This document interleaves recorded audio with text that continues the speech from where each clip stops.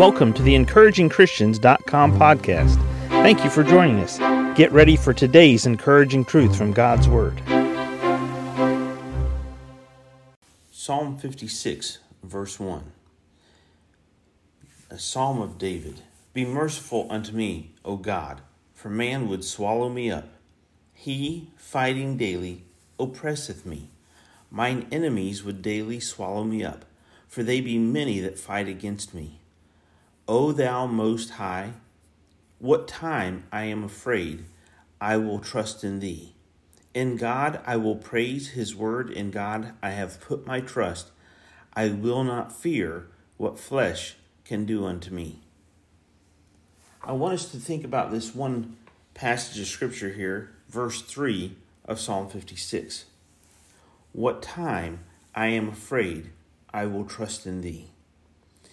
David gives us the circumstance here in the context that the Philistines had come to take him in Gath. But David focuses on God. Now, as he tells us, there's an abundance of waves coming at him with this anxiety that he feels in his soul.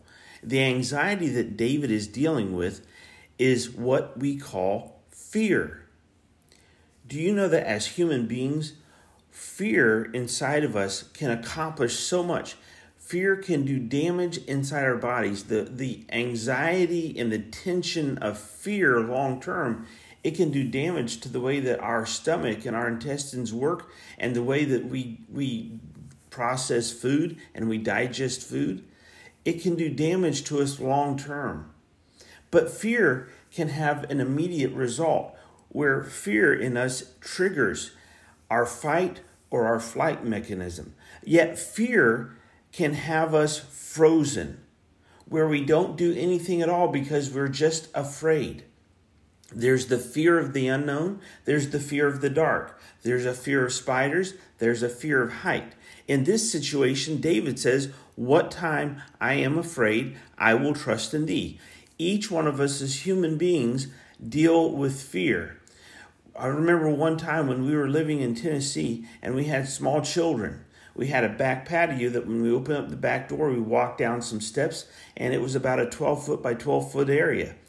About 5 or 6 feet off the patio to the left side as we walked out the back door, one day my wife was there with our children and she literally had to kill a rattlesnake that was just a few feet away from our children. She called me and she said, I faced my greatest fear today and dealt with a rattlesnake. And when we came home, she had already taken a shovel, she'd cut it in half, but she killed the rattlesnake and she protected our children. Fear can influence us greatly in so many ways.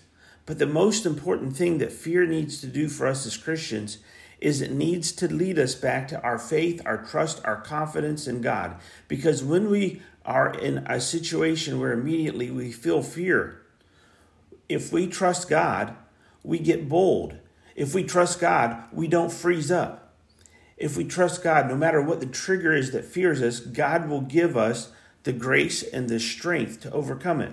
In the New Testament, Paul, writing to Timothy in 2 Timothy 1 and verse 7 said, For God hath not given us the spirit of fear, but of power and of love and of a sound mind. Today, believer, what time I am afraid, I will trust in thee. I will trust in God. God hasn't given you the spirit of fear. No matter what you're facing today, no matter what your life is like, no matter what circumstances you're in, God has not given you the spirit of fear, but of power and of love and of a sound mind. So walk today in God's boldness. Walk today in God's power. Know that you are loved of God and have a sound mind in the face of any circumstance or any group of people you may fear. Thank you for listening to today's podcast from EncouragingChristians.com. Please prayerfully consider supporting our ministry. If you would go to EncouragingChristians.com, you can donate to our ministry, which would help us to evangelize as many places as this podcast can go around the world, as well as the printing of gospel tracts and ministering through counsel and the ministry of the word through our website. Please prayerfully consider giving and donating to this ministry. thank you for joining us today for the EncouragingChristians.com podcast. Please explore our website for more encouraging truths from God's Word.